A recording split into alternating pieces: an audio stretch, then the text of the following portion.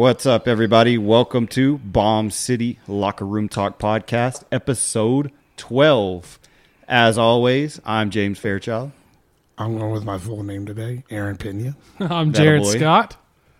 Oh, and I'm Estella Ramos. Welcome back, Estella. Hi. We really enjoy having you on with us today. Oh, thank you. I'm glad that you're off work today. Appreciate you being here. Oh, Yeah. Welcome, fiance. oh, thanks, babe. Oh, God. I'm okay, so excited Joseph to be King here. couldn't make it tonight, and so Estella was nice enough to join us and fill in. We his miss seats. you, Joseph. Appreciate you and those people, the other 4th of July, taking care of all those burns and everything from everybody. I heard the And crazy sirens. drunk I asses. heard the sirens go off all damn night. So And the dogs barked all damn night, too. I mean, I know they were busy. We're letting Right. people of Amarillo let freedom ring that night. It was crazy. We went to my wife's brother's house and his wife's house north of town. They kind of moved out towards Timber Creek, and just looking back over Amarillo, I mean, it was, you could definitely see the area that was Hodgetown, but so many people were shooting off fireworks in city limits. It didn't matter which neighborhood. No. It happened everywhere. No. And as it should be. I understand they're illegal in Amarillo, in city limits and stuff like that, but people are wish going to they do what weren't. people are going to do. Yeah. And I especially understand like county bans. You know, you don't want somebody sitting out in the middle of somebody else's field doing stupid stuff and an accident happen and, you have a fire because of it. We've been blessed with a little bit of rain recently, but for the most part, it's been pretty dry.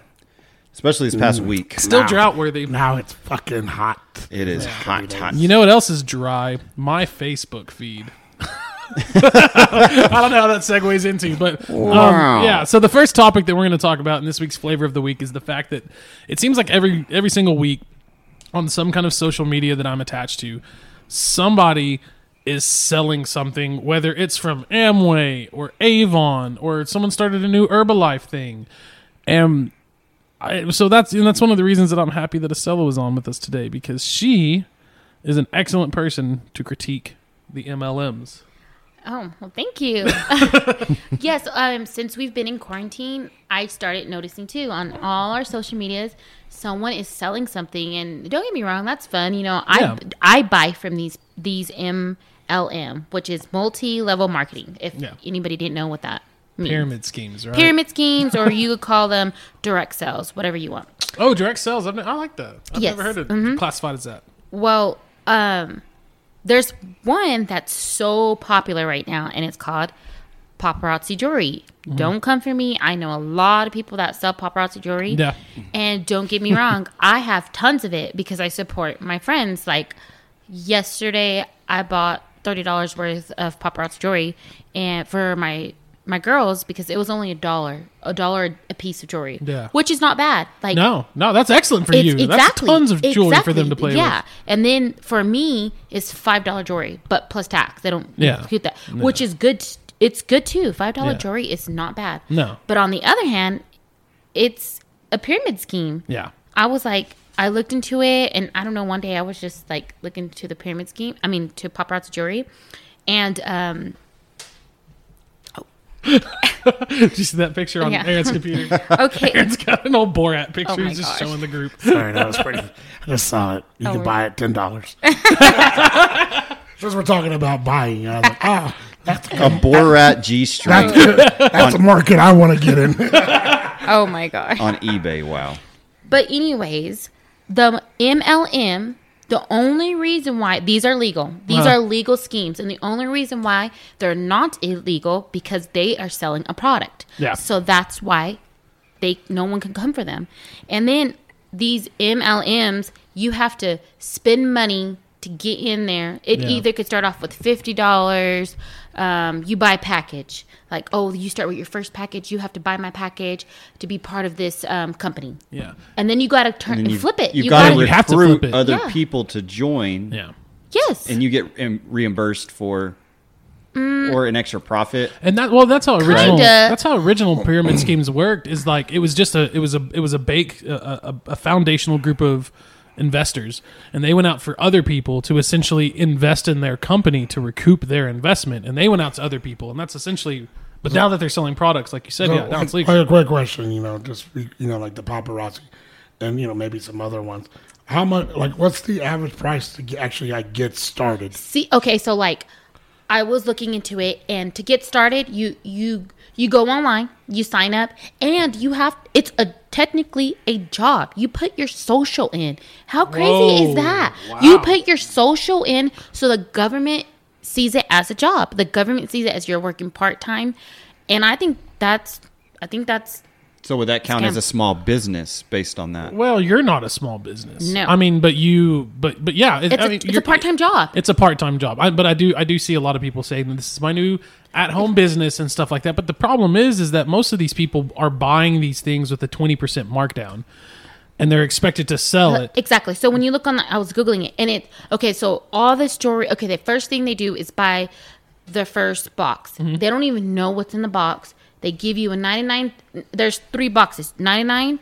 There's a 240 box and 450. And you decide which one you want to spend. Yeah. Like, okay. And then you start off with your starter kit. They send you all kinds of jewelry, but you don't pick the jewelry. To be honest with you, some of the jewelry is ugly. I don't like it. Oh, yeah. It's Has to ugly. be. It's blocky. It's huge. And you have to sell it. You have to, because you spent your money on it.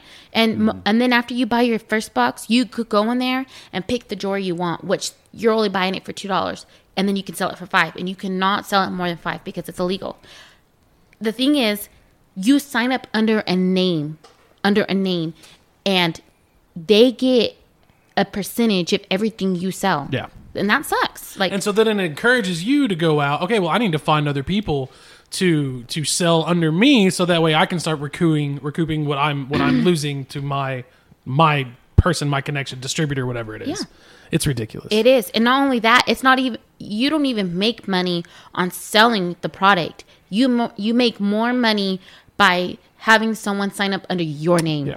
So that's why it's a scheme. more of Exactly. a side hustle or something to do out of enjoyment, not so much That is not to make enjoyment money. to me. I'm sorry. Right, but some people have agree. fun. Wouldn't you agree? Some people have fun doing it, right? They do Facebook Lives and I mean, things you like can that. do Yeah, that's how they get their product sales. I mean, Right. But don't you think they enjoy it? I mean, sometimes at the beginning, go Pina. No, I was just wondering, like, so what was probably one of the biggest scams, like, or not scam, but one of these ML is probably like The pyramid scheme that was going around at the beginning of the quarantine, that was going around too. So it was a perfect time to launch one of those if you're a company, right? With everybody at home. I think the worst one was Madoff, Bernie Madoff's investment scheme. That's who was it? It's July 1st. It's his day. He's a baseball player, owner of used to play for the Mets. Bond. Come Starts on. with a B. Yeah. Anyway, he deferred his, when he retired, he deferred his salary and everything. Well, the owners of the Mets initially agreed to that term because they were invested in Bernie Madoff's Ponzi scheme, which is essentially just, he was just robbing people, and extorting. I just remember, I can't remember the name of the company or whatever, but their scheme was like, Enron. no, like you pay like $2,000, and like you and your family, and your immediate family, like you get these special savings from the direct company and everything. Like, Yeah, I had a neighbor. but I was like, fuck, $2,000. Like, I don't have that right in my Yeah. fucking pocket. You know I remember what? those. I Yeah, remember it's just a those. money You know what grab. other- Trey was the guy that tried getting us to buy into that Ponzi, that Oh, pyramid yes, scheme like yes. 6 or 7 years ago. He Which did. one was it? I don't know where he was. He wanted us to spend like $400 or something to buy it. And he's like, man, you get all these discounts on this and No. that. I'm like, man, I never used that stuff though. Right. Remember we went, where did we go? San Antonio? We went somewhere, and that guy was telling us to spend $400. that was for a trip. That was a trip. An Yeah. exclusive trip. It was like It's a scheme. Yeah. Oh, all those. 3-night, Yeah. 4-day Yeah. trip. Various locations. I think there was 3 you could choose from. Where you sit and we try to sell you some And you have pots to and go. pans. You have to go to a seminar in order to be eligible to actually receive the entire trip. Yeah. So there was fine print that you had to read and certain things you had to do to gain the full package. It just wasn't worth it. Yeah. It was a scam. But you know what else was a scam? What's that? People coming to your house trying to sell you the vacuums or the Yeah, cleaning yeah. stuff. Hey, Yeah. hey, I bought a Hey, Kirby. he's got our Kirby. I got a Kirby. You got That thing's badass. I think they do say 1 out of every 4 people is born a sucker. They did. Okay. No, but oh man, I lost my train of thought. I was gonna say something about the multiple. Say something. No. Okay, so the whole point behind it, a lot of people that I've seen is people want to make more money and stuff like that. Yeah. My thought is like if I asked 400 people for $20, like if I bothered you every single day, like dude, just let me borrow $20. Not even borrow, just give me $20. I'm trying to reach this thing. I'm trying to buy this thing. You're one of my friends. Would you give me $20? Would you do it? Yeah, I would do it. Yeah. Would you do it, James? Probably. Yeah. If I did that to 400 people, that's $8,000. Just asking them, hey, I want this thing. Would you give me $20 to help me buy it? I would rather do People that. actually live and make a living off of that. And I think it's a weird. It's crazy. Yeah. Selling Con artists. Yeah, that's all it is. Manipulative people just trying to make a buck, and Yeah. they get over on you. Yeah. Herbalife was Herbalife. That was another don't big get me one. started. Those were so good. Oh my God, I can't wait. Those Hey, $8 shakes. Did you really like those $8 I shakes? do. Hey, I do. I still drink But are those. they worth $8? Well, you get a tea and the shake. There's like what 4 different locations in town where you can go and get a shake after a workout. There's only 4. There's there used 4. to be like 30 Yeah. or 40. There's 4 right now. I'm about to get a T-shirt. Right. You're gonna get one of those cool shakers with a freaking spring in the bottom. What the hell's that for? So stupid. I need this to help mix it and beat it Mixes up. it up. It's like, no, you just look like an idiot. Oh yeah. All right, so moving on to the next component for flavor of the week, and that is the announcement of the next presidential candidate to be Kanye West. Weezy. No, I'm just joking. Does he bark? It's like DMX. I don't know. Where my dogs at? Nah. So DMX could do it. he's running for president in 2020 under a new banner called the Birthday Party, with Oh my guidance gosh. from Elon Musk Who's and not an a political obscure scientist. vice presidential candidate he's already chosen. Can you believe that? I don't believe it. And I'm almost pretty sure that this is too late now to actually be on the ballots Yeah. in enough states to win an electoral college. Mm-hmm. Which means he's either doing this just for publicity, Publicity stuff. or he's I say publicity, but I'm not going to attach anything else to it because I just don't want to try to get into the mindset that is Kanye of why he would tweet that out. Why would you tweet that out on July 4th? I'm going to run for president. Well, cool, man, but you're not really because you can't win. What So what's the was point? So, it a joke because- though?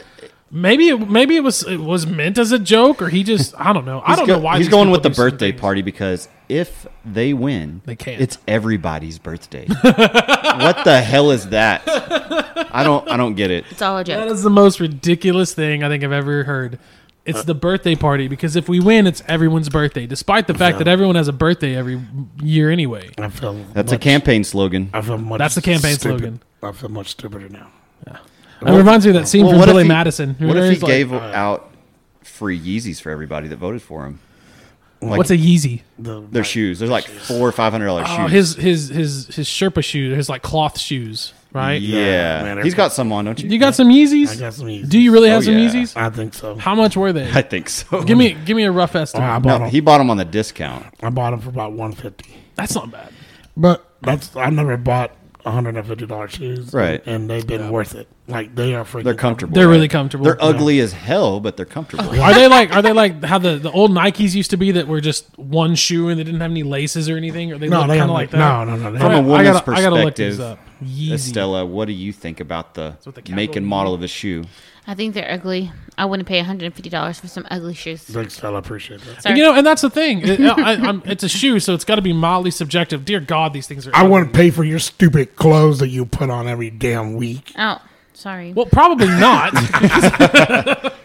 All I see. She's wearing a sod poodle shirt. All I What are got- you doing? What's wrong with all a I sod got- poodle all I shirt? see on Snapchat. Oh my God, guys, look what I got this week. Okay, because I do a try-on haul from Shein, and it's from China, and it takes 2 weeks to 3 weeks to get here. So, and it's a good website. Girls want to see that. Yeah. What is it? They So want what to is it? So you discover new outlets to buy It's, clothing. and these clothes are only like $5, $10 an outfit, $3, and everyone wants to know, are these good clothes? Is it good material? Is it a scam? And it's really good. So they just send them to you, or is it something you pay for? I Like, pay how's for work? it, pay and for then it. I And just it's do. just clothes. It's just clothes, and I That's just do pretty legit. a review on them and stuff. But wouldn't it be cool, guys, to have a presidential candidate with the swagger of Kanye? No. Come on. No. Not even a little bit? No, because I think the position and the position of the presidency has turned into something that it should not be. Right. I mean, the president's not a high-ranking figure. He's a third of something, and all he really has is control of, in my opinion, and should be, is foreign policy, which we're kind of screwed with Trump with that. And he's the leader. He's the private citizen that is in charge of the military. But he shouldn't be in charge of erecting laws or anything like that. That should be the people that we vote into Congress. And shouldn't and be they allowed suck to, at that. to tweet either. Dear God, no! Like I have some conservative values. I have some progressive values as well. But that man is does not need to tweet. Some people I don't tweet for that very reason because, I think it's stupid. But Donald Trump's just. I knew it was going to eventually become a thing in the Oval Office eventually because of the way social media has trended and how popular it is. Everyone has their own Twitter, their own Snapchat, Instagram, Facebook. And Obama kind of opened the door for that. He did a really good job of using social media to his advantage. And so, Trump's the other side of that where he just uses it to his own personal volition. Yeah. But, Kanye would do the same thing. I'm sure Kanye would have an unfiltered tweet constantly. Oh, yeah. You have to use it. You got to use social media no matter what. Yeah. Because, especially with the younger generation and everything. And then the older generation's getting there, learning it. It's going to be entertaining to say the least this year, the presidential race. Biden tries to send out a tweet, but it's just like a bunch of words and a bunch of letters. Because we used to wait the next day for the newspaper. Hey, what's going to be on the newspaper? Yeah. Hey, those days are over with. It's it's every 15 minutes. It's highlighted the 15 minutes of fame to the degree of now every 15 minutes. It's what's the new thing? What's the flavor of the day? Well, this is very interesting news, to say the least. We'll see what happens. I don't know if he's actually going to be considered as a serious candidate. No. But who knows? Crazier things have happened. That is true. And we have, there's a third-party candidate that's out right now, Joe Jorgensen, that not a lot of people talk about. There's a lot of good ones. Yeah, I did see a funny meme about her, though, and it was a picture of Trump, and it said underneath Trump, not Biden. And under a picture of Biden, it said, not Trump. And then the picture underneath Joe Jorgensen it said, not a sexual predator. Wow. We're screwed either way we go, so. That is true. But you know who else is screwed? These coronavirus Karens. That is another thing that we're constantly seeing. Man. Not everywhere. Stella's seen a few. You've seen some Karens. Karens on it doesn't matter your political affiliation. COVID-19 mask police. Mask police or people that are just going aggro because I can't believe you're telling me to wear a mask. Well, dude, if you want to shop in there and they're making you wear a mask, put on a mask or don't go shop there. Yeah. Exactly, man. Why scream, make a scene, all this? Exactly. Go ahead. To be honest, I like wearing my mask. Why? Because I don't have to do my makeup no more. You don't have to smile at people. I don't have to smile. And the mask just covers up half of my face. So I don't have to do my makeup. And that's all I like. Just throw my mask on and go. There you go. So. And it's not that. It's like James took it. James, you took my beverage. It's okay. I'll go get one in a second. Yeah. No, there was one right here. Yeah, it wasn't yours. I'm not worried about it. What I am worried about though is it nowadays. Nowadays, it really people should know if you're going to have any kind of scene, if you're going to make any kind of public spectacle, prepare to be filmed. Okay, I have another question we're talking about these masks. Do you think we're going to be wearing these for next year? Like a year from now? I'm talking about October 2021 because for your wedding? Yeah, I'm supposed to be getting married and I don't want to wear these for my wedding, so. But you got to wear a veil. Oh, of course. And they say that it doesn't really matter what kind of covering that you put over your face right now. So a veil could work. You wouldn't even have to make an adjustment. I don't want all of y'all wearing masks either. You can improvise. I'm going to wear a gas mask. Big ass gas mask. Just wear a diaper over your face. That'll work. There's been some creative tactics out there. Yeah. I don't know. I think I can't imagine that we would still be that by October of 2021 that the virus would still be in a position that people would have to be wearing a mask to the limit that everyone is doing it now. But this thing's only been around for 5 months, really, with us. 4 or 5 months, something like that. And so I never would have thought that they would be mandating masks for schools when we go back. But it seems pretty wild, isn't it? It's not a mandation. It's not mandated, but it's a guideline. How long is this going to be? Another year? 2 years?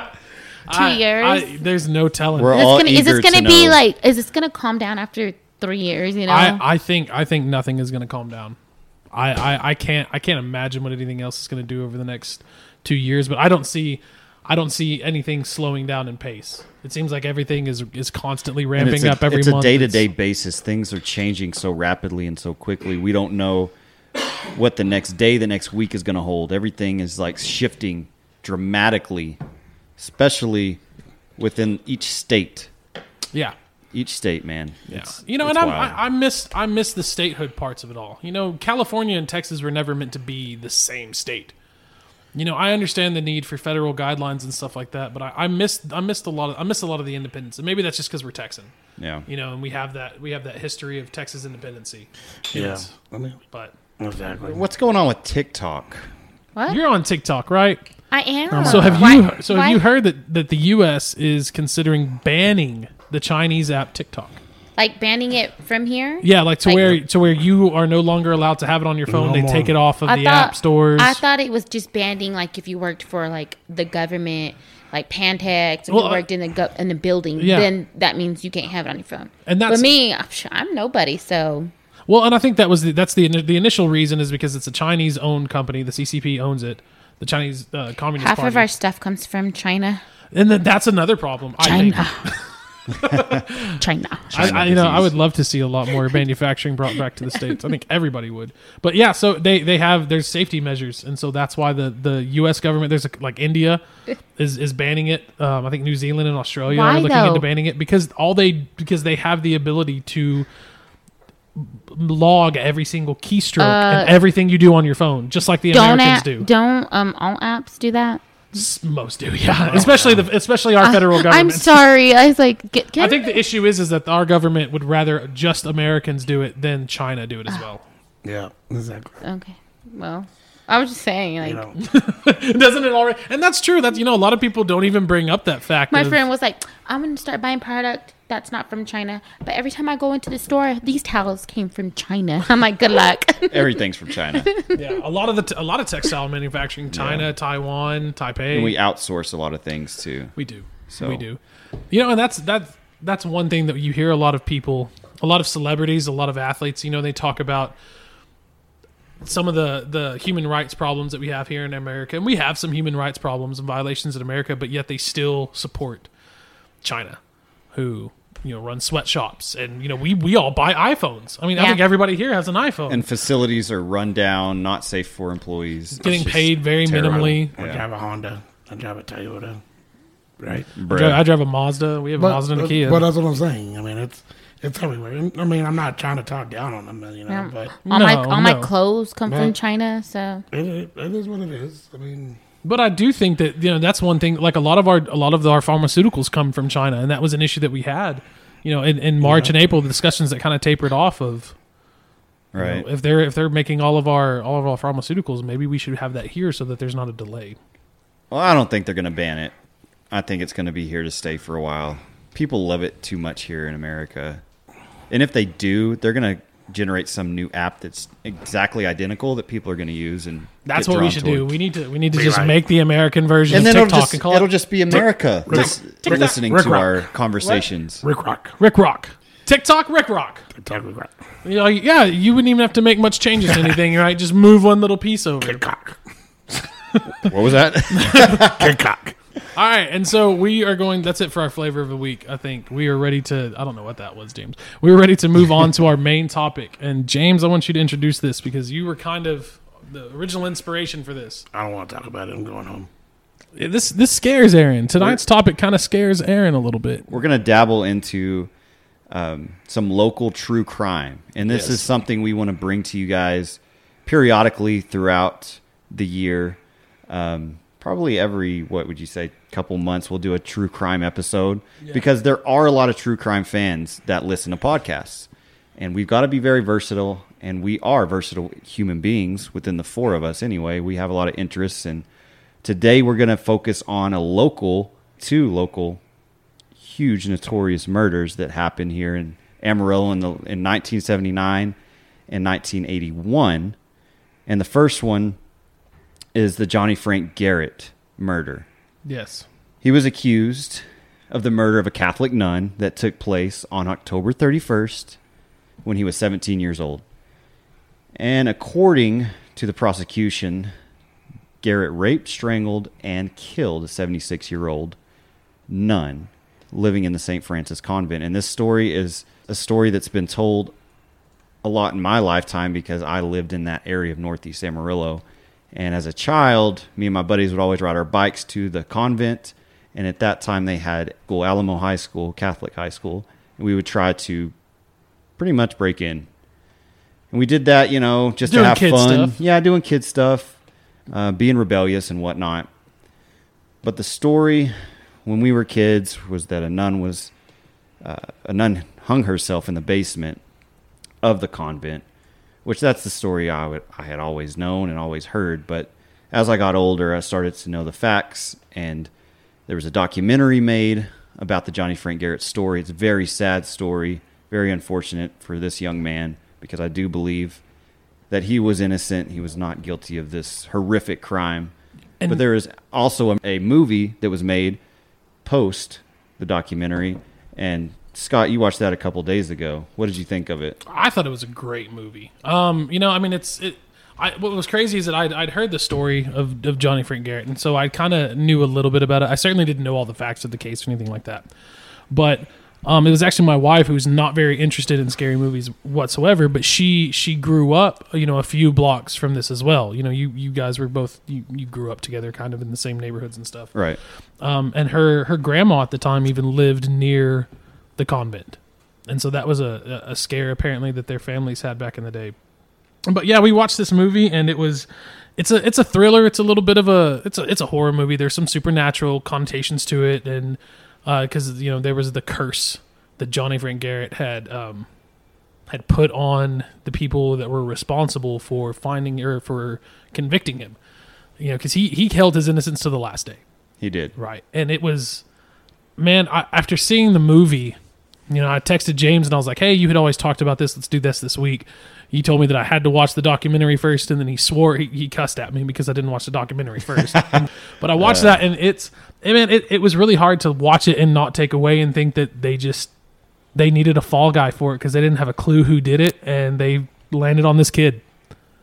That's really what it seemed like. It's interesting. Even Pope John Paul II was involved in stopping the eventual death of Johnny Frank. Yeah, the execution of Johnny Frank Garrett, which was interesting.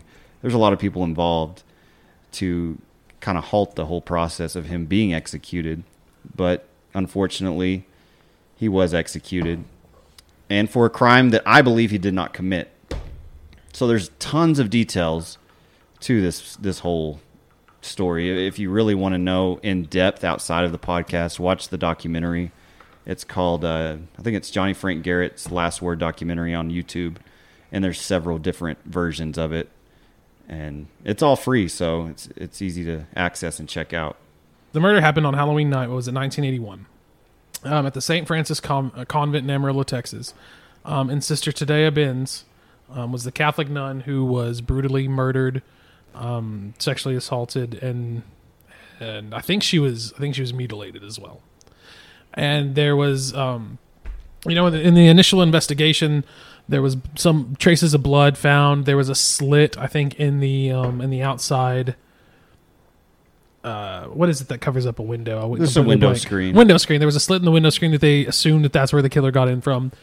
And one of the things, in fact, the only physical evidence that truly put Johnny Frank Garrett there was fingerprints. And that was something that he had testified and he had said to, and even some of the nuns had given statements about, but not testified to, was that he was around there constantly doing odd jobs and helping them move furniture, and so obviously his fingerprints would have been in there. Yeah, a few days before, he had elaborated during the trial that he was in the actual convent helping them move furniture in and whatnot, and that's his explanation to why there would be his fingerprints all over the place. But, legally he was considered mentally impaired because he had an IQ under 70.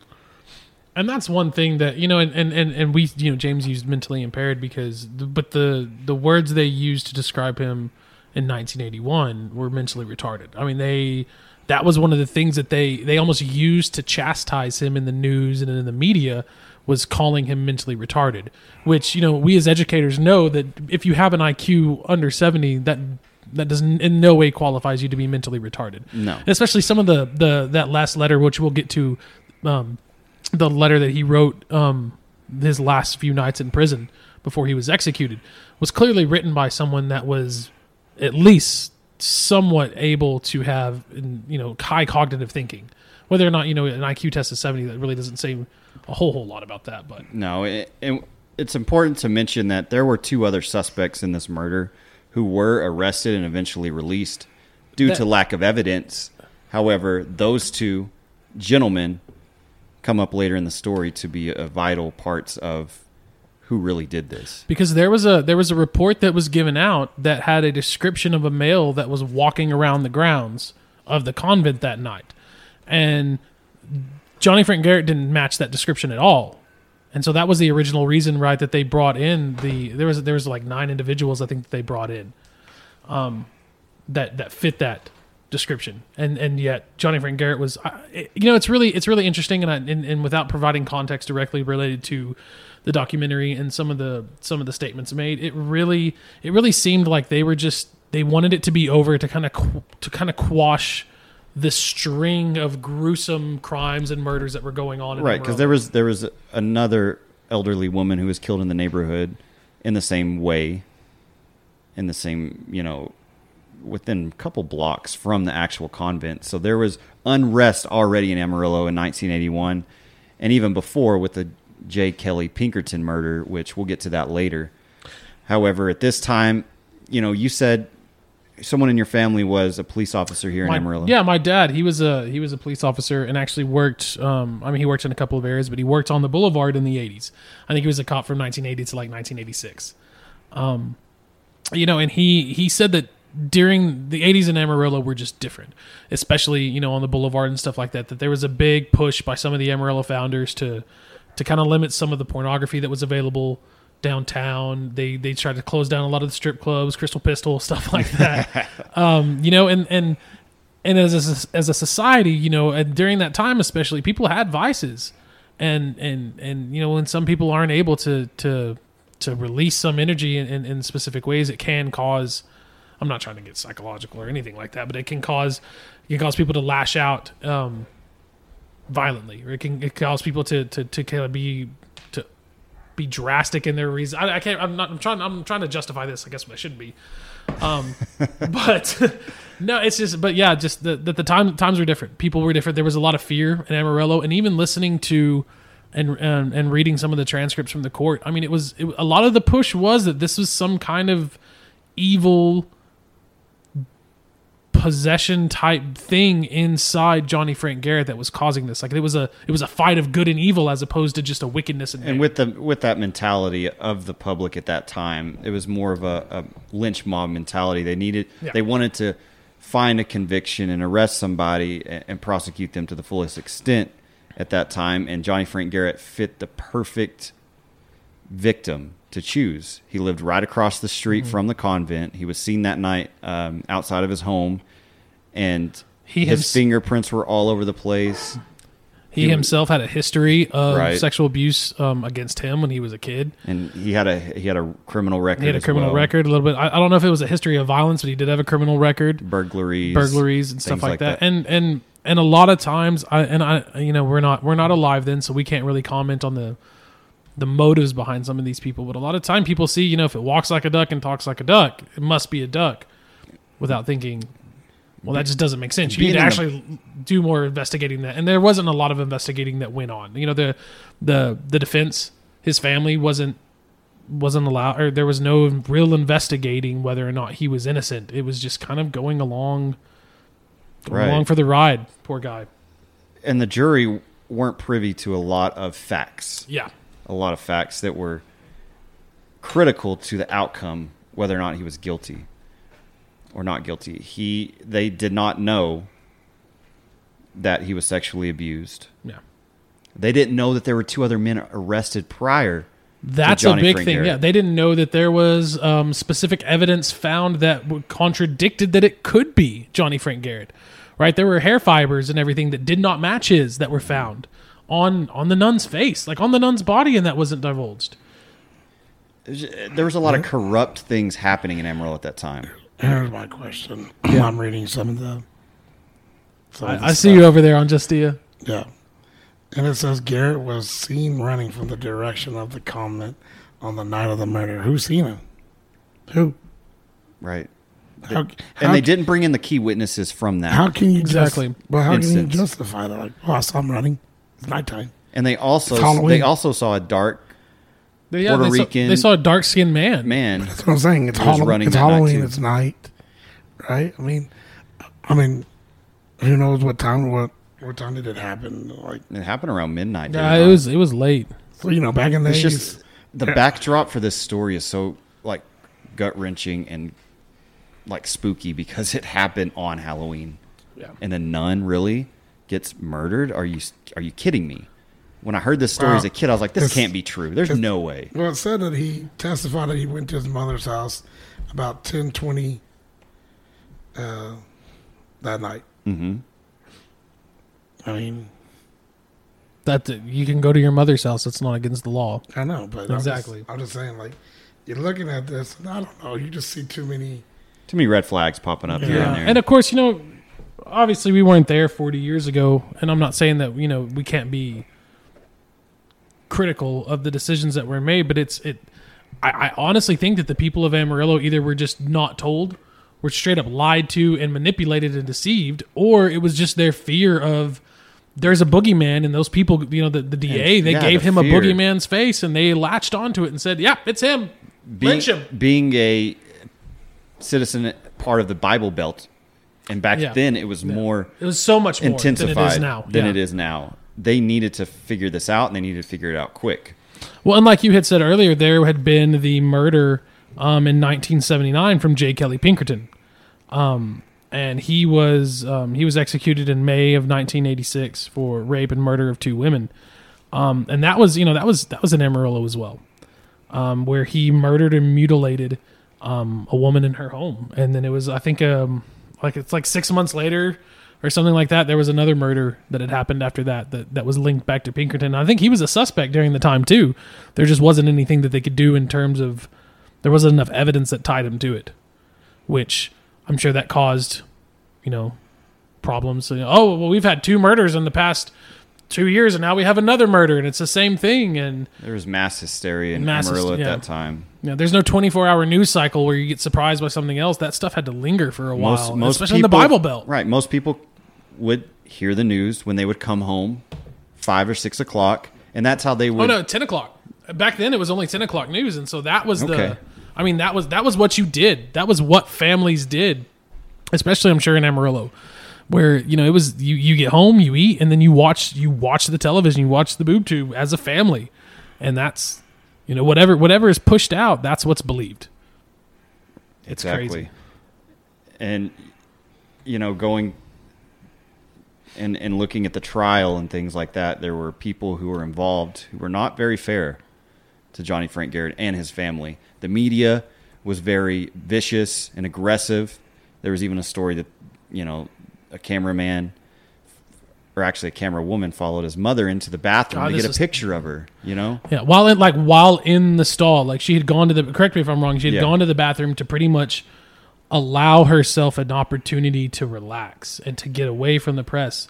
And this, for lack of a better word, evil person followed her in there to take a picture. And that's just, that's terrible. And if that would happen now, thankfully they would hopefully be scolded. But not to embrace cancel it's culture. inappropriate Not canceled, behavior. but- Inappropriate behavior that's unnecessary, especially to a family that's already going through enough. And not only to add to that, was it Erdman was the medical examiner at the time. Mm-hmm. And later on, he ends up being put in prison and getting in trouble. But at this time, he was new to Amarillo. He had been hired by, I think it was Danny Hill, and he lost key evidence. Mm-hmm. and he claims, "Oh, it got thrown away." Which now that's called a mistrial. If you have evidence and then you lose the evidence, you no longer have the evidence to present. But and that was another thing, was his confession. They had a typed confession for Garrett, or Johnny Frank Garrett, but he never signed it. But they touted that as his confession, and his defense lawyer never said, "Yeah, but he didn't sign it." I think it was a 5-day trial, and the prosecution went for 4 days and rested, and then I think his defense team only went for 1 day, and then his sentence was carried out. But in all this, there is a level of Amarillo weirdness that's attached to it, and that is the curse that Johnny Frank Garrett put on the people who convicted him. And so, do you? I don't suppose, James, that you have that. You have his that paper, or his letter or whatever that he wrote. I have the letters on my computer. It's very well written, to be honest with you, and it's all in cursive. It's twisted. It's incredible that he put so much thought into this right before you're going to, meet your fate and be put to death for something you didn't do. He put a lot of thought into it and expressed his true feelings and got it out to the world in a way that probably, brought some closure to him. But it scared when I saw that and I read it, it scared the tar out of me. Right, and basically, it really did. Basically, the end of the letter was just, "I'm going to curse each and every one of you who is responsible of my death. Every death in your family is going to be me. Yeah. Every disaster in your family is going to be me." One of the things it says, in your nightmares. No, Aaron, read us a snippet, Aaron. "In your nightmares I will live, in your times of fear, big or small, I be. Every frustration in your," well, he put bitch, but he marked it out, "lives will be me. Every death of your families will be me. I will be the one who meets your family's souls, and they will pay for what you, society, have done to my family, friends, and friends' families. I will be the fear you will experience upon your last breath." That scares the living shit out of me. Like, I need holy water. Like, that's some scary shit. And there is some truth to all of that, because people started to die. Yeah. There was like 12, something like that. I think it was 12 people that were classified as victims of Garrett's curse, including one of the jurors, Novella Sumner. She fell down a flight of stairs and died a few days later after complications. Yep. There were a couple of suicides that were attached. Yeah, the juror Nathan Shackelford's daughter died from accidental shotgun wound to the head. His sister was run over by a car. Garrett's trial lawyer, Bill Coleus, died from pancreatic cancer. Garrett's first lawyer, Bruce Sadler, he was also killed. The district attorney committed suicide. His daughter, years later after that, committed suicide. One of the medical examiner was, like you had said, was convicted of numerous felonies for falsifying autopsy reports. The NBC reporter, Kathy Jones, that had misrepresented some things and kind of put a lot of pressure on the family, had died in an airplane crash in Oklahoma while covering a story. And of course, there's any time that you take a select something that happened and then you trace and you contact trace some of those people. Contact tracing is a thing to say now. You contact trace some of those people and you kind of classify those deaths. Some of them could be bad, but it's just there's something attached to it differently with this story because of the wrongdoing that occurred to him. Yeah, the way I perceive it, at least. There were 3 people who came down with leukemia and died, and pancreatic cancer. It's weird. Yeah. If you believe in the paranormal or not, you've got to at least pay attention to this, because there are, 12 to 15 people. I'm trying to see here. I think there's. Where are you on the paranormal aspect of this, Aaron? Like, do you believe in curses? Do you think that if you are cursed, that there's some validity to that curse? Oh gosh. I believe there's a lot of evil out in this world, and that evil, like I said, man, there's a lot of jealousy, but also a lot of hate, you know, and I think some of that hate, I mean, especially whenever you put it in words like this, I mean, that's powerful. That's a really I like how you said there's a lot of jealousy. Well, yeah, I mean, I agree with that statement. Whether regardless of the side, I think that's where a lot of the hate comes from, is just jealousy and envy. I mean, like I said, you know, that leads, you know, the hate, and you know, I'm not saying that maybe, you know, I mean, I'm not saying like he was sitting there trying to do, you know, any kind of voodoo or any kind of thing like that, but he just wanted justice for himself and his family. Yeah, exactly. Even that, I mean, that evil went to those people, and it followed them. You know, that's what he wanted. I mean, like they said, looking at this guy and looking at all this stuff, I mean, who knows? I mean, there's so many loopholes. I mean, it could be all a coincidence, but then again, it's just too much to wrap your head around to think that it could be just that. Yeah, I mean, some kind of supernatural justice. I think it's possible. Or at least, you know. I mean, a lot of people will comment on, you know, there's negative energies and there's positive energies. There's good and there's bad. There's the yin and the yang, karma and stuff like that. Like I said, I mean, when, you know, since I was a kid, I always grew up, you know, talking about you know, the bad, you know, the evil eye. You know, I truly believe in that. You know, because the evil eye. I'm not as familiar with Oho as I am Oho. Like, I mean, it can be. I mean, by evil eye, I mean it could be like, you know, like I said, jealousy. I get what you're saying. Or at the same time, people can praise you too. You know, they could be like, "Oh my God, you're so beautiful" and everything. But you know, sometimes they can turn into evil. Like the idolaters and stuff like that, where they're so obsessed with you that they. You know, you see a lot in like stalkers, like celebrity stalkers and stuff like that, where they love them so much that they feel they have to kill them to save them from themselves type stuff. Twisted stuff. Yeah. I mean, I feel like, you know, like I said, that evil's out there. It really is. And that's why when you look at when I read this and everything, I'm like, he was calling up upon something to, you know, make sure that these people suffered. That's a man that was wronged. A man that felt he was wronged. I mean, you don't want to mess with that. Exactly. I mean, I know, like I said, I mean, shit, that takes a lot. To say something like that, you know, especially coming from me, that would take a lot of backstabbing, a lot. I mean, I couldn't. Et tu, Brute? I mean, even if I've been backstabbed quite a bit, but I would never say, hey, you know, I wish death on you, your family. You know? Yeah. I mean, I wouldn't say something like that. Like, well, I wouldn't even cast that. You know, you wouldn't want to. I mean, especially after you're going to leave this world. Like you're going to leave on bad terms. Yeah, I don't know. It was pretty bold of him to do that. Who knows where he is now? If he's in heaven or hell or where he is. You know, stepping away from this real quick, it makes me wonder this. It makes me want to ask y'all this. So, in terms of holding on to the bad energy and stuff, where do you stand now? Like, to step away from this completely, where do you stand now in terms of like grudges? Like, do you still have grudges that, you know, shit that happened to you when you were a kid or when you were in middle school? Like somebody, like Aaron said, like you got backstabbed, and you're not necessarily cursing them or anything, but you're still holding grudges a little bit.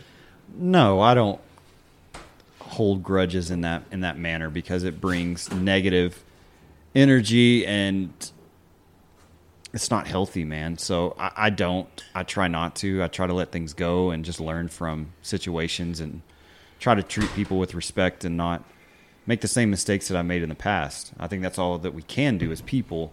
But yeah, grudges I don't think are a way to get anybody anywhere. It's just going to hold you back mentally, spiritually, and ultimately just become your demise in the end.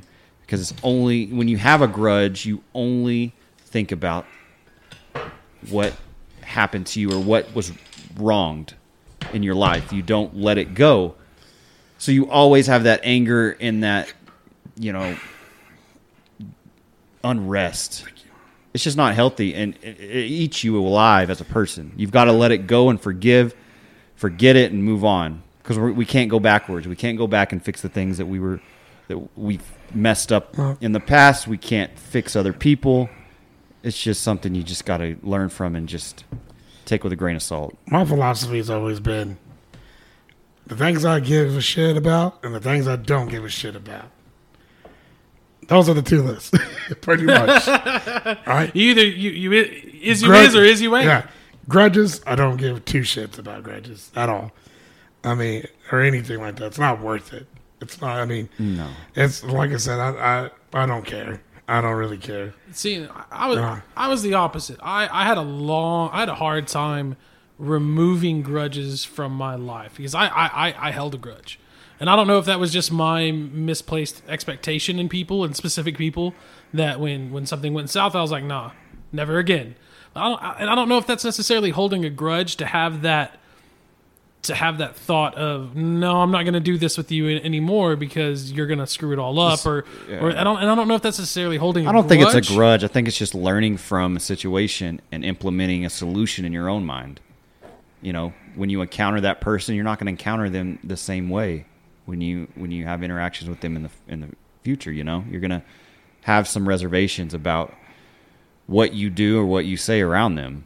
It's just kind of a learning experience. You know, it's kind of one of those things that it goes back to that old saying: "Fool me once, shame on you. Fool me twice, shame on me." You know? You remember George Bush? He said, fool me once, shame on you. Fool me twice, you can't fool me anymore. Can't fool me anymore. Right. Man, it's so, I wish he was as vocal today because he had so many gaffes. He had so many things. He was so much fun to listen to. Yeah, I believe man. that all Americans or all people are created equal, and that's one part of my foreign policy. Like, just great stuff. Old saying in Tennessee, Yeah. Texas, probably in Tennessee, that says, "Fool me once, shame on you. If fool me, we can't get fooled again." Oh man. Everything that happened with him, man, he just took it and ran with it. The composure that came along with him, and even the composure that came along with Obama. Some of the things that were said about him, man, Trump has no composure to it. He just, whatever's on his mind, it is unfiltered. Lets it You got to out. respect that. You got to respect it. You got to Pretty respect brave, both sides. yeah. No joke, man. Right? Very brave in today's world. But February 11th, 1992, Garrett was executed. And on that day, I can't How? imagine what was going How? through his How? mind. I think he was. It was the- lethal injection. Thank you. Just want to make sure. How did you think that they did it? Well, there's the chair? There's still the chair. Now, lethal injections in that, I think the first one numbs the site. I think the second one kind of puts you in a state, and then I think the third one stops your heart. Yeah, I don't know. It's I don't want to know. Yeah. And you know what? Now, with how the federal laws are involving, especially in, federal and state, but specifically in Texas, if you have an IQ under 70, you're not allowed to be executed. Or if you're a teenager or adolescent minor at the time you committed the crimes, you're not allowed to be executed. and there's some people. So he would still be alive today if those rules were in place back then. And some people are frown against that. Some people say, well, if a 17-year-old or 16-year-old, they're fully capable of making right and wrong decisions and kill somebody. But at the same time, the decisions that I made 16 and 17, if I had the ability to think back, I never would have made the majority of them because 16, 17, 18-year-old me was You're just a different person. seriously, completely different shit. person. I don't see anybody from like high school or like people that I grew up with, and I kind of think that's a good thing because I'm like, man, the person that you knew me as back then, like I'm not that person anymore. So Exactly. And the time that he spent in prison, I'm sure he did a lot of soul searching and kind of fixed some things that were eating him up inside and kind of found some peace with himself. But man, I couldn't imagine having to pay for a crime that I committed. What when I was you a didn't teenager. commit. Well, Right. What was his last words? Death is but a door, time is but a window. I'll be back. Now that was Vigo from Ghostbusters 2. Sorry. He pretty much told his family he loved them and thank you for everything that they've done and for everybody that was against him and put him in the situation. They can kiss his ever loving ass.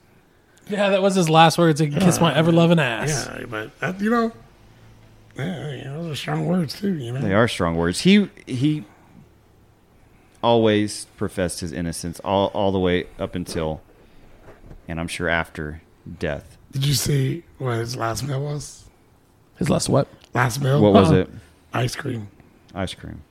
All right. So again, pushing away from it just because you brought it up. What would your last meal be? No, I'm not. Don't throw me out like a 5-course meal or something. Just Well, you can get whatever you want. yeah. If you want to go 5-course meal, man, you walk me through your whatever your beef Wellington. What would you want, your- Like I Pinion? said, the crazies, just black coffee. Oh, you're gonna go out like a rebel. I'm going out like a rebel. Just black coffee. black coffee. Man, Nah. Man, that's tough. That's tough to say. I mean, it's too much shit that I like. So, Right. I wouldn't. Mine would have. My wife hates fish. I rarely get fish, and so it would have to be something fish related. Really? Sounds good. Like swordfish or something like that. Swordfish. Yeah, swordfish. Yeah, Swordfish yeah. is a good. Yeah. That's It's good. good steak. I've never had Good swordfish. steak. Swordfish steak is It's good. good. It's really good. I'm sure that meat's really tender. Oh, man. It's like butter. Kind of like tuna. Pretty much. No. Well, Yeah. similar, but not. I mean, in the sense of it's a cut, kind of the same way, I guess, it's when you good. get it. But I've never had like ahi or mahi though. I've never had. I've heard that's amazing. I've had tuna from a can. I don't think I've ever had mahi or like Chicken from the sea. chicken from the sea. Fresh tuna, but I don't know, man. That's tough, Like, I mean, for me, it's probably a really good ribeye, like a famous ribeye and things like that. some wagyu or is it wagyu beef, Kobe beef, Kobe beef, Kobe beef, something wagyu. like that. I don't care. Just give me a good cut. Yeah, James. Yeah, I mean, I'd have to have a steak, of course. Probably a New York strip or ribeye, macaroni, mashed potatoes, and a salad. Macaroni and cheese, Yep. mashed potatoes and salad. What are your sides? Fried okra. Oh, fried okra would be good. Obviously. I tell you what I would honestly have, and I just had it. Whatever the hell Estella just made. Yeah. Elote? Yes, elote. My goodness, that was delicious. I've never had it on the That's cob, good, and and then- man, she made it great. Asparagus. I love asparagus. How do you do asparagus? Grilled. Just Just our grilled? bake. Olive oil. Olive oil, a little bit of like garlic salt. Yeah, man. I tried Yeah. putting like Parmesan on it once because I thought I watch enough Food Network. Yeah. I can spice this shit up. Exactly right. Nah, it didn't work. It didn't, It didn't work, man. Let's stick to the garlic. It didn't stick to the garlic well, and like I have the hardest time because like my wife likes it kind of crunchy still, and I have the hardest time trying to decide whether or not just looking at it if it's going to be crunchy or not. I can't take it out and take a bite because it'll burn me. Yeah. Yeah. That's why I don't cook much. My wife's the best cook. I bet. Look how big you are. I'm telling you, man. Yeah, she keeps it. She keeps it going. Hey, it's good. Man, but yeah, James. Anything else you want to talk about going back to? the Well, ending. hold on. You never decided. I was just swordfish. Oh, that's it. Probably Oh, swordfish. swordfish. Swordfish. You know what would be really good? Besides? Swordfish. I would probably like. I like green beans, and so like green beans with some. Maybe like green bean casserole. Even Oh, yeah. yeah, throw back to, and then I'd like a lobster bisque soup. I usually don't get that because it's really salty, but I think those three things. I think I'd be pretty fucking happy. I like it. I like it. Yeah, it's my last meal: swordfish, lobster bisque soup, and my wife's green bean casserole. She'd be happy with She'd that. be happy with that. Oh, She yeah. wouldn't eat it, but Oh, man. Well, years and years after Johnny Frank Garrett was killed by the state of Texas, the two men who were originally arrested were later... oh, see, that's what we didn't talk about. Originally, they brought in like 10, I think 8 to 10 individuals that fit the description of the male that was seen around the house, and he was described as a black male. And I think that they brought in a large number of the Cuban refugees that had been come in during Carter's administration, that Catholic Family Services from had- Miami, That was Florida. from Miami, yeah. Yeah. And I think that they had originally they had landed them as suspects and then let them go because they decided to chase the Johnny Frank Garrett case or lead. And there's a gentleman who was in prison already who confessed to killing This is Sister after his, Tadea Benz. And his last name was Rueda, and he fit the description of the individual who was running from the convent that night, who left behind a V-neck white T-shirt with blood on it, and the afro hairs that were found at the scene after the crime matched his. But He was also, while we see in prison, though, he was in prison for rape and murder. yes, and he had been convicted of rape and murder in other countries as well where he was from. Yeah. So the guy had nothing to lose, but he did take a deal. It was like 45 years with a chance of parole. So he gets out. He has a chance for parole in like 2025, 2035, something like that, I think. He obviously was involved. He admitted he was involved, and he also said his friend was the one who convinced him to do it, which I'm sure he was probably involved in the other murder of the other elderly woman who was, brutally mutilated a few blocks away. So Johnny Frank Garrett's mother wanted his name to be cleared altogether, which in the state of Texas, after a person has been executed, there's no way you can test the DNA of the evidence. Yeah. So it's unfortunate. There's not going to be the closure that family deserves, but at least there's some justice and a little bit of closure for the public that we do know who was involved in this horrific crime. And it sucks that the Amarillo Police Department got it wrong in the beginning and let these two individuals go who were clearly involved. Yeah. And again, it's 40 years ago, so we can't comment on the motivations or anything, but it is hard when looking at the facts of the case now not to see that he was not guilty beyond a reasonable doubt. Reasonable doubt is that's a thing that a lot of people, I think, they look to objectively, or they don't look objectively. They kind of put their own opinions out there, and it's not very subjective. It's very objective when looking at reasonable doubt. And I think that's one thing that just certainly in this case did not do an innocent man well. And one of the things that we forgot to mention earlier, the Amarillo Police Department had some interesting tactics back in the 80s. And I want to know from your dad's perspective if he knows anything about this. They used a psychic to help them figure out who the suspects were in these crimes or murders. And one individual they used, her name was Bubbles. Which Can you imagine? I'm sorry. And again, I do my best to put myself in the context of the time. But at no time does an adult who calls themselves Bubbles need to be taken seriously when looking at a murder investigation. And she did give some help to the police. She described a teenage boy who wore his hair in like an Afro-style wig during the attack. And he stood about 5'11", running from the scene. And then she says that the killer lived on the same street as the convent. So a lot of the things she said came to be true. And she mentioned that the suspect had a doghouse with Mr. Clyde painted on the side, which was the name of the dog. I don't know if that was all, fed to her to kind of make her look like she was credible, but there's no telling. But I just thought it's really wacky and weird that they would reach out to someone like that to help them solve a crime. And paranormal things, like looking at that aspect, I do think that there may be some people that are a little more supernaturally in touch. I get that, but not to the level of mediums being able to talk to the dead or people being able to have psychic visions, shit like that. That's fake.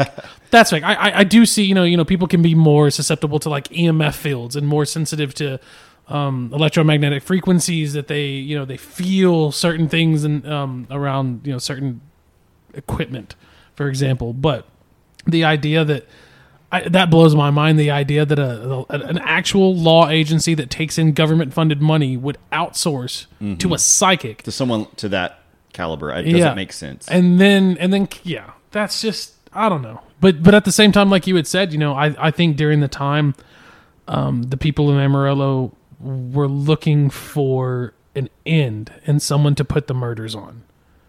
And I think in that sense, and I don't agree with the majority of the things that I've heard other people say about him. I don't know much about Jeff Blackburn, really. I don't. I mean, I've seen stuff about him, but his comment of, if would you let 99 guilty people go free to save the life of one innocent person? That was interesting when he brought that up. And that's a really good point, because one, and that depends on how you feel. And a lot of people would say, no, I would let the one person who's innocent suffer if we got the other 99 people that were guilty. and that is an interesting perspective, and it's in my opinion, for the Bible Belt area, it's very contrary to a Christian mindset and belief system that you would sacrifice one to save many. But I would agree with that. Yes, and he was the perfect victim for them to choose. He lived right across the street. He was a troubled teen. He had history of criminal activity. It's very unfortunate for a young man like that. He never had a chance. He was never given a chance. He was easy to paint as the scapegoat. He really was. Easy with the fingerprints and everything, but there was no other evidence that tied him other than they said that a knife found was similar to the knife that was at his home, which and there knows? There was a knife that had his fingerprints on it that they talked about. Yet the knife didn't have any blood on it and was not shown to be the knife that was used in the murder. And he admitted during the trial that he had tried to break in a few days earlier to steal jewelry. Which So, that one statement, I'm sure, in the mind of those jurors was that was it.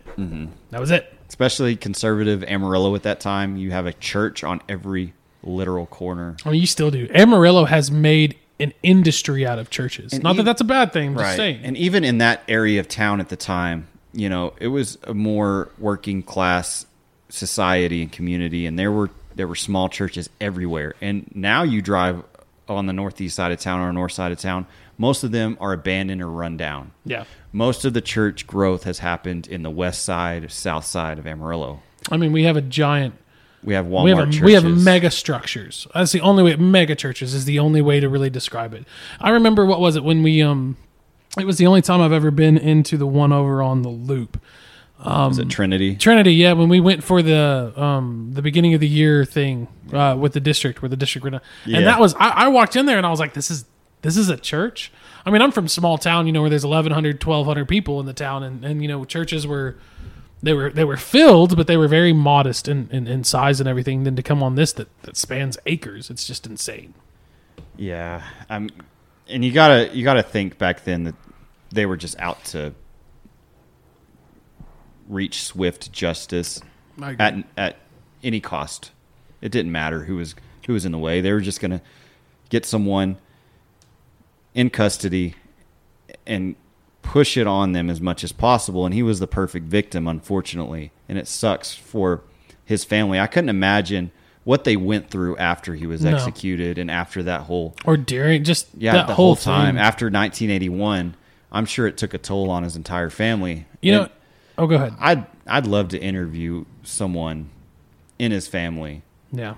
if at all possible. That would be one thing that would have to be the hardest, in my opinion, is to have a child, to have a family member that's arrested for something that heinous, and then to have them testifying and to them constantly saying, no, I didn't do it. That internal struggle of, now, are they lying? Like, did they really do it? Like, and then the feeling of, oh my God, I can't believe I even thought that for a second. Like, no, of course they would. And I'm doubting them. Like, the internal struggles that went along with that would just, I mean, that's insane. And it happens a lot. And that's the sad cases. There's a lot of cases that, you know, there's pressure being, the Ahmaud Arbery case. You know, it was 2 months and it had to get leaked to the nation before anything was done when that black man, when he was murdered. Like, that's all it was. They chased him down and murdered him, you know, and they were going to get away with it if it weren't for the fact that it got leaked. And it's ridiculous that as much as it happens, regardless of any ridiculous. cases. It's insane. This case should bring attention to our community, the world in general, about how corrupt our justice system can be. And it's not the justice system. The justice system, in my opinion, the way we have it works. The problem, the people are the people, and there's zero accountability for the people that are put in these systems. And I would agree with that. And it's the same thing with our Congress right now. You know, a lot of people are everyone's aware of the protests. Everyone's aware of everything that's going on, and people are pointing at individuals like I'll use people on both sides of the aisle. People are pointing on the right are blaming people like AOC. Alexandria Ocasio-Cortez. And the people on the left are blaming people like Trump. These guys have been around for 4 years. What about the people that have been there for 30 that haven't done a damn thing? Kel Seliger, who's been in there for who knows how long. It's all the buddy system, they're It all is. friends, It and is. they help each other out, and they cover things up, they sweep things under the rug, and they don't put as much attention to detail as they should for these people who are suffering and who are innocent. It sucks because if Johnny Frank Garrett was not executed, I think he could have been exonerated and set free. I agree. What do you think? I agree. I think if there was any, man, it really just, and that's the thing. I try to think again. I try to think in the context, and I can't help but think why. Why did his defense team not do very well? What was the motivation behind it? There's no other way other than just corrupt intentions. There's really not. But yeah, I think even the littlest bit of true investigation from the outside, he would have easily been exonerated. Probably, no doubt. And maybe they would have found the other guy who didn't go on to kill, the guy that actually did it, who doesn't go on to kill and rape again. Right, and with DNA, that would have been a huge factor in this case. Unfortunately, in 1981, I don't think DNA was even. I think it was introduced. It wasn't mainstream or used in every major. I don't think that Amarillo had the resources to really be able to compare the DNA, because you can look at two DNA strands and they be cousins and they look similar enough. The variation between the two, I don't think the technology was there to really be able Definitively tell. Definitively, yeah.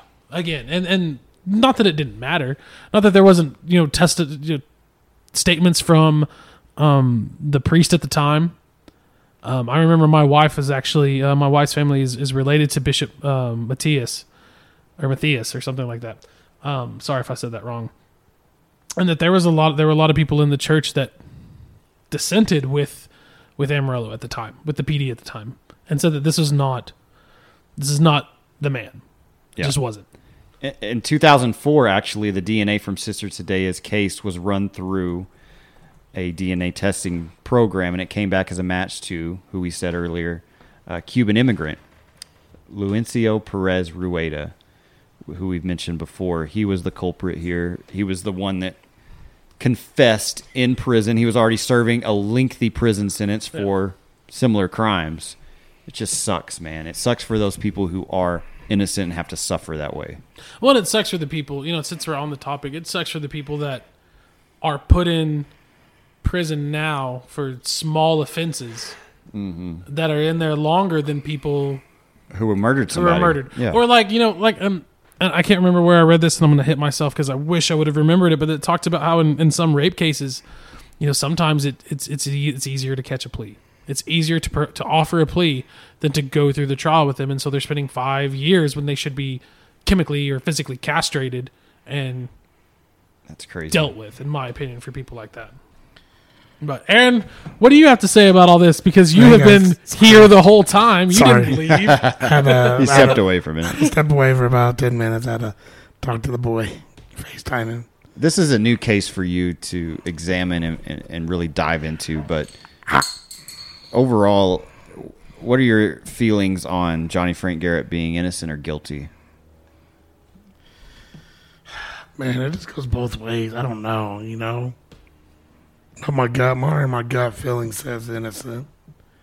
I mean, if I was on the witness stand, there's just not enough evidence. There's not to tie specifically him to the crime. Yeah, and you weren't here when we talked about the necessity that is beyond a reasonable doubt. If you convict somebody and you're going to decide that person's going to be murdered, and that's what I mean. It's not murder, obviously, but if that person's going to be executed, you better be damn sure beyond a reasonable doubt that person did it. Exactly, man. That's the thing. You're taking. You're not only taking. I know that person's life is already chaos, but you're a whole freaking family, a generation. It's a big thing, So you gotta. Man, you got to be definite. God, you got to be there. Yeah. If this case was put into, our courts today, I think he walks away. He walks away free, and he walks away an innocent man. But dating back to 1981, it was a different time, different way of thinking here in Amarillo. It was a much smaller community, much more tight knit, than it is today. Things have just changed over the years, and unfortunately, people get accused of these crimes all the time who are innocent. Oh yeah, man. But we feel you. We feel you, Johnny. We know that you're not guilty based on all the research we've done. Yeah. It just, I don't see it. And plus with the confession from Rueda, I mean, that guy's obviously guilty. He's had a history of doing that before. He's an older man. And he confessed to it. Confessed, It's one thing to say, well, he's got a history of it, but that's not the point that James is making. The point James is making is he confessed to it.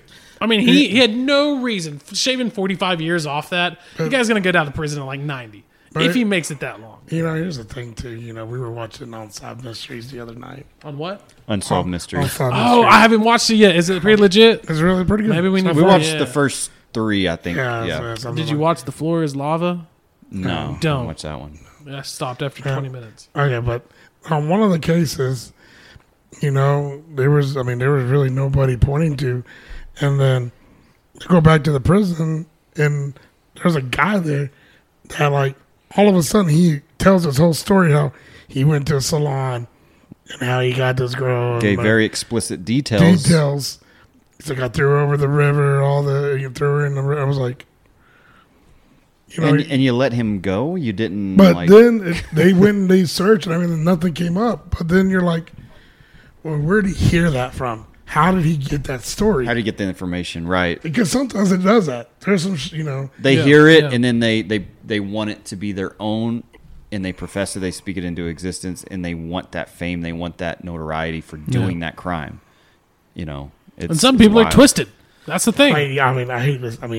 I know I hate to compare it, but like Shawshank Redemption, whenever that guy confesses, like, yeah, I murdered this wife and his mistress, the supposedly Andy Dufresne was the murder, but it was this other guy, and then they go ahead and freaking shoot him. Stuff happens like that, man. It's like, I don't know, man. It happens too much. It does. It happens too much for a system that should not be handled that way. But again, it's people. And that's the real issue. To me, that's always been the issue, is there are just bad people. Doesn't matter what color you are. It doesn't matter where you're from. It doesn't matter what you believe. There's just people that are flat out evil. They're politicians who want to be reelected, so they do whatever it takes to have a trial in town to get the media publicity exposed to them, and then the conviction later on. They're going to take credibility for it. They're going to take ownership of, oh, that was me. I had influence in that. That was my team. Yeah, and that was one of the things that was different between the Johnny Frank Garrett and the J. Kelly Pinkerton case. In that J. Kelly Pinkerton case, he was actually sent to, I think it was Corpus Christi. Right. That's where the trial for killing Sarah Lawrence was held. In the media, Pinkerton loved the attention. That guy was just a straight up psychopath. I think. If it's families listening, I'm not trying to offend, but he no doubt. loved, and some of reading the case files and reading the testimony of that case. It was dark and twisted. It was. I stopped reading it. It got to a certain point that I'm like, this is just for a podcast. I don't want to get into all this. Yeah, and that's one that I'm pretty familiar with because I do live in the neighborhood where it occurred 40 some odd years ago, and the home that the horrific crimes one crime happened, that home I've noticed has had several different occupants within the past couple years. This guy was a freak. He was a butcher apprentice. He was a teenager, and so was Johnny Frank Garrett. So at this time, you had two high-profile murderers in Amarillo who were teenagers from 1979 and 1981. Amarillo was in turmoil, was in hysteria. People didn't know what to do. Women were going out and buying firearms like crazy. I've heard this from several of my friends' parents and my own about these days in Amarillo because it was just such a crazy thing because sweet old Amarillo isn't supposed to have these type of murders happening, and within a 2 to 3 year span, you're having mutilations and young women being attacked and elderly women being attacked. So women were super on edge throughout this time. And not that it has anything to do with it, because I was in high school and I drank beer. I drank in high school, and so I'm not saying that was a connector. But in the drinking age in Texas in the 70s. And before, I think it was like 81 was still 18. You know, and so it was a different culture. It was a different society. Obviously, Texas in the 70s is completely different than where we are now. And I'm sure the divide that exists, because obviously there's a financial divide, there's a socioeconomic divide that is in Amarillo, Texas. I'm sure even then it was probably a little more predominant than it is now. Well, I could be wrong on that. I don't know. This area in Western Plateau was a new area in town. The development was built in the mid 1970s, and weird enough, Kelly Pinkerton was a resident in the community just a few blocks over from where the crimes actually occurred. You know, Sarah Dawn Lawrence was 30 years old, and she had a family. Yeah. She had a husband who worked at a Sarco, and then she had 3 young children. Well, that night of the murder, he was known to burglarize. Yeah, he was a known burglar, and that's crazy to think that he's a 17-year-old and he's a known burglar. And right. Anyway. And that night, he just decided, I'm going to choose this house. I don't know if he cased it or had plans to do this, but he went in through the window, grabbed a Bowie knife that was on display in the master bedroom, and he walked down the hallway, and I guess he encountered her in the living room, and that's where the actual crime took place. Now, there's a lot of graphic details to this story that we don't really want to go into. Stella just walked in, and I was trying to do an unfortunate visual of some of the details of the case. Yeah. Oh, yeah. And it's very graphic. Yeah. It's very disgusting. Yes, correct. And the good thing about this night, the children were unharmed. Yeah. And they were like 8, 5, and 4. They were young children, man. They were little babies. Because the husband came home and found his wife, and I believe she was still alive, right? And you know, just like I mentioned that the Johnny Frank Garrett case was really spooky, so was this one. This happened October 26th. The Johnny Frank Garrett murder happened October 31st on Halloween. Well, this was a few days prior to Halloween when the husband came home. It was different years. Different years, yeah. Yes, different years. But when he came home that night, he thought it was a Halloween prank. Oh, really? He saw blood everywhere. And earlier that night, they went to a festival at Western Plateau because she had young children. Was, yeah. And that's the kiddos attended that elementary school, and they came home that night. And he arrived later after his children had already been put to bed and were asleep. And he walks in and sees his wife laying there, bloody. And I don't know if you want to get into the details. I don't want to get into the details. If you want to hear the details, you can get into them yourself, but I don't want to share. But that night, another stupid mistake on APD. He jumped the fence. He's running home.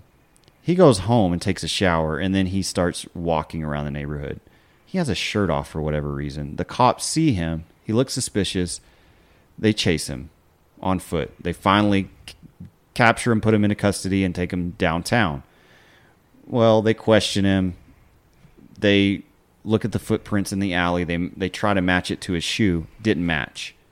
Because, of course, he went home. He changed clothes. Yeah. He scrubbed all of the blood and everything off of his body before he went back outside and walked amongst the neighborhood.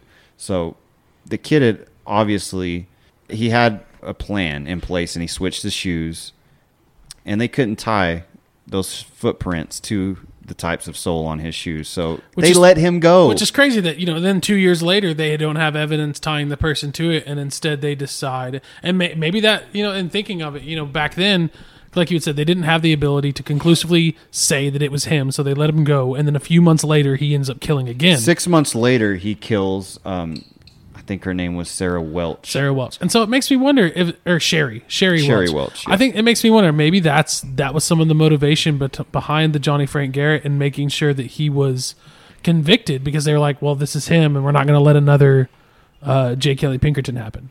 Because that guy was crazy. I mean, he was a narcissistic sociopath that loved the attention for the press. Just in the fashion of these murders and how they played out, you've got to guess that he cased these out and he planned them, because he met Sherry Welch in the back room of a department store when she was leaving. So before she exited the building, he kind of barricaded her in, and that's where the murder occurred. He stabbed her over 30 times, and raped her in the same fashion of Sarah Dawn Lawrence. And then a few months later, they arrest him. So there was a long period of time where this guy went free throughout Amarillo, did whatever he felt he needed to do, and wasn't accused. He was even released from the Amarillo Police Department right after the Sarah Dawn Lawrence murder, which was just crazy to me that even happened. Why not detain him for even longer to see if you can build something on him, not just let him free? Yeah. Because he was arrested in September. The I don't know if you'd said this or not. The Sherry Welch murder happened in April of 1980, and he was arrested in September. And they, for lack of a better word, paraded him all over the media. And which is, I've never been a fan of when there's murders and stuff like that, giving any attention, any airtime, anything to the murderer. Like, screw them. They should get nothing. He loved the attention as well, from what I read. He did. He was a sociopath. Yeah. He was a sick man.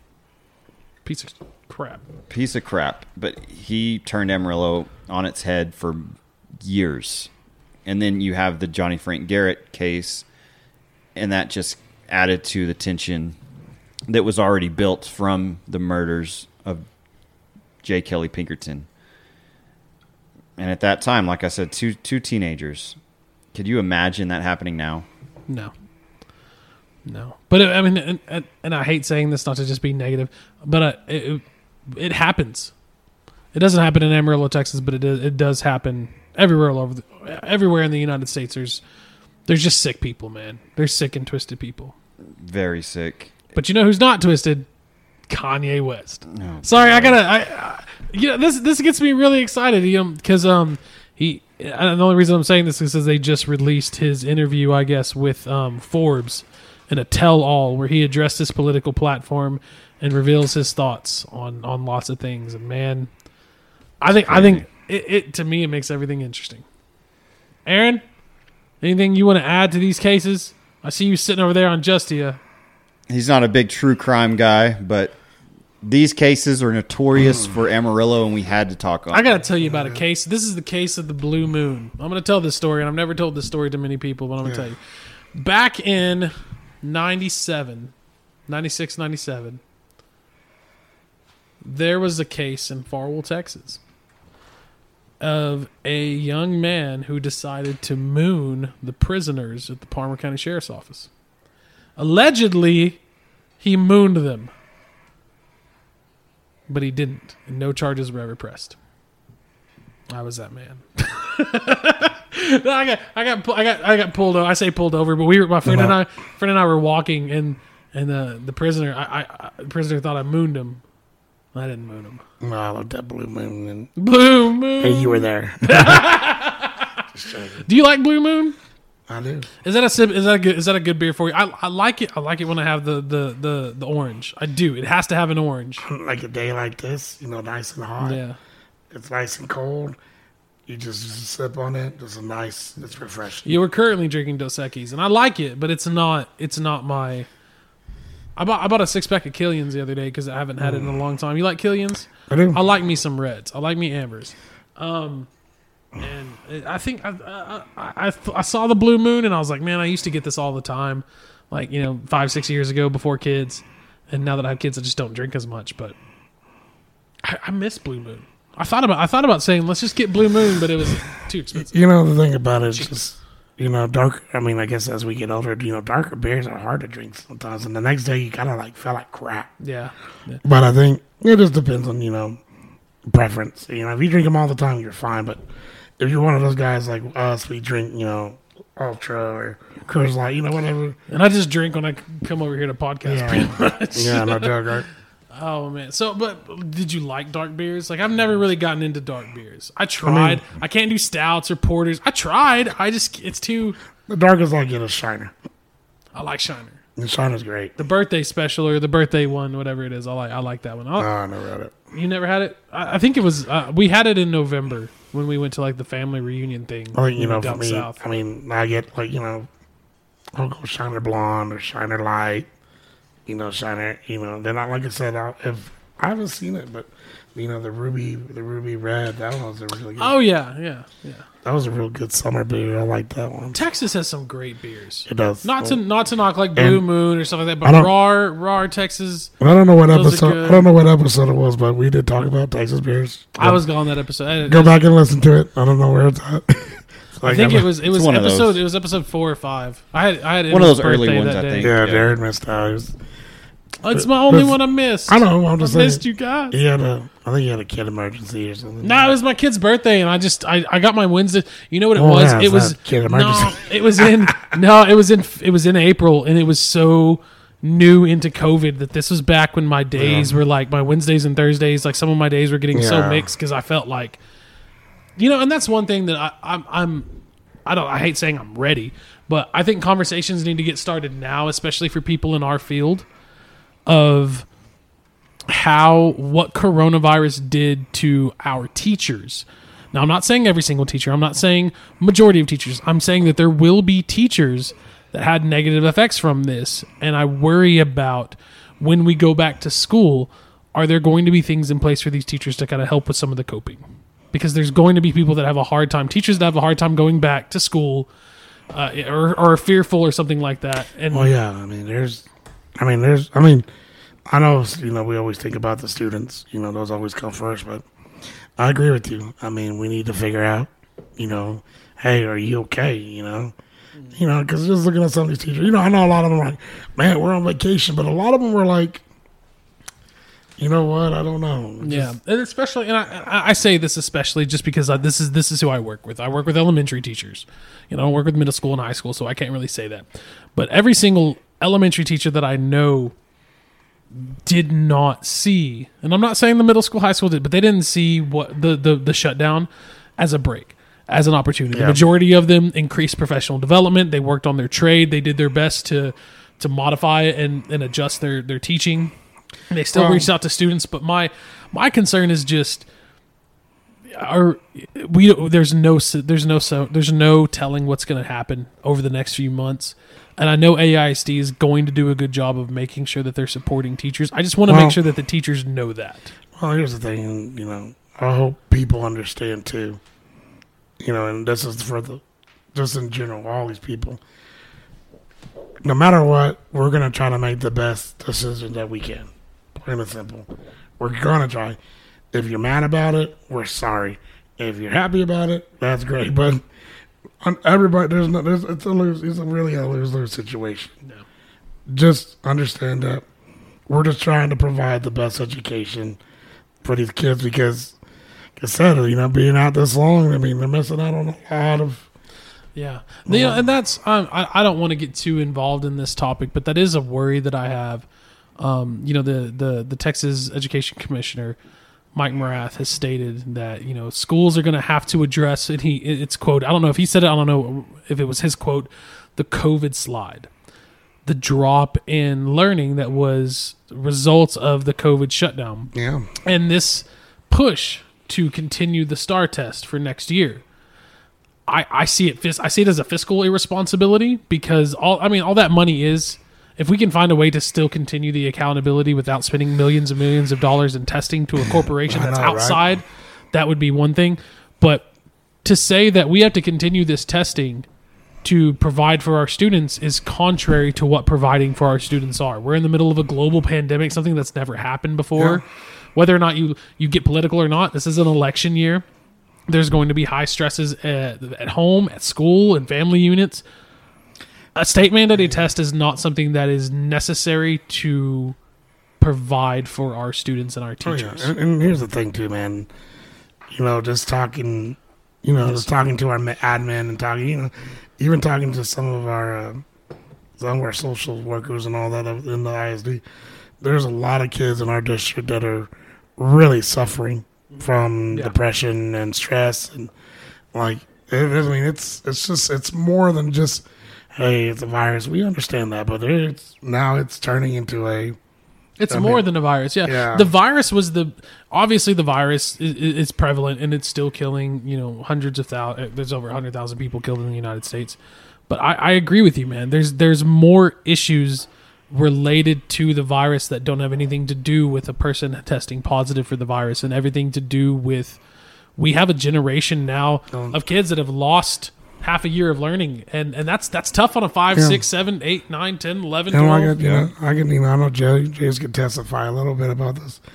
When you get it, I'm not saying like I'm a completely different person, but like physically, I get tired. I get tired a lot. I get tired, and then coming from a person that tested positive, and you're saying in the aftermath of having it, I'm tired. I really am, and that's the thing. Like, if I hate saying it, but if one of our kids got it, I could understand. Like, if they're like, I'm just tired, I could be like, yeah, I totally get it, because it's hard. It's hard to stay focused. Or if it's a kid and parents are essential workers and they were working through all this. Yeah, I mean the perspective that I say 9 because we're going the abstract thought area of it, but a 6 to 12-year-old, the perspective of living now, it has to be monumental. It has to be something that the schools prepare for, and that's what the schools should do. The schools should work as intermediaries and mediators to what's going on, along with their parents, along with their stakeholders, in providing for the students, not worrying about accountability or providing for a test or any of that. That's just not what needs to happen. No. People want to talk about reform. People want to talk about making changes. Public education is a perfect example of something to look at to improve. Because if we need to improve anything, our police, we can always education. Yeah, there's always room for improvement. Oh, yeah. Always. So. Definitely. Well, we've touched on a variety of topics this evening. A whole lot. Yep. In bulk, our true crime. Hopefully you guys enjoyed it. We kind of went on a tangent there at the end. We kind of jumped. Hey, you left, so we got talking. We all have to pee at some point, right? You left too. But we got talking. I liked it. I didn't leave. She showed me her boobies, and I liked it. But Aaron Pena. Is it Aaron Pena? It is. It's full name Aaron today. Yeah. We hope you enjoyed today's content. We look forward to bringing you more Amarillo true crime and really just Amarillo local stories. And so again, if you know of an Amarillo business, or if you know of a story in Amarillo that needs a little bit more looking into, or anything, Yeah, we've got some ideas for future episodes of notorious crimes that have happened here. But if you have any that maybe people haven't really heard of, shoot us an email, bombcity.lockerroomtalk@gmail.com, or hit us up on one of our social media platforms. Facebook, Instagram, please. Yep. And don't forget to check out all of our other episodes on Spotify, and then, CastBox, Apple iTunes. Don't forget Rocket Brews. Rocket Brews! Go get yourself a good, providing delicious drinks. Especially over these next hot-ass days coming up. Yeah, it's going to go get you about 10 of them. And those are some of the greatest guys. We really need to do another episode with them. They were fun. They were fun Jesse to hang out and with. Alex guys. are just awesome, intelligent, hardworking guys. Absolutely. They're awesome. So, but on that, we will end. We appreciate you guys listening this long. As always, have fun and take care of yourselves. I'm Jared Scott. I'm Aaron Pena. I'm James Fairchild. See you guys next time. Thank you for listening to Bomb City Locker Room Talk Podcast. Deuces!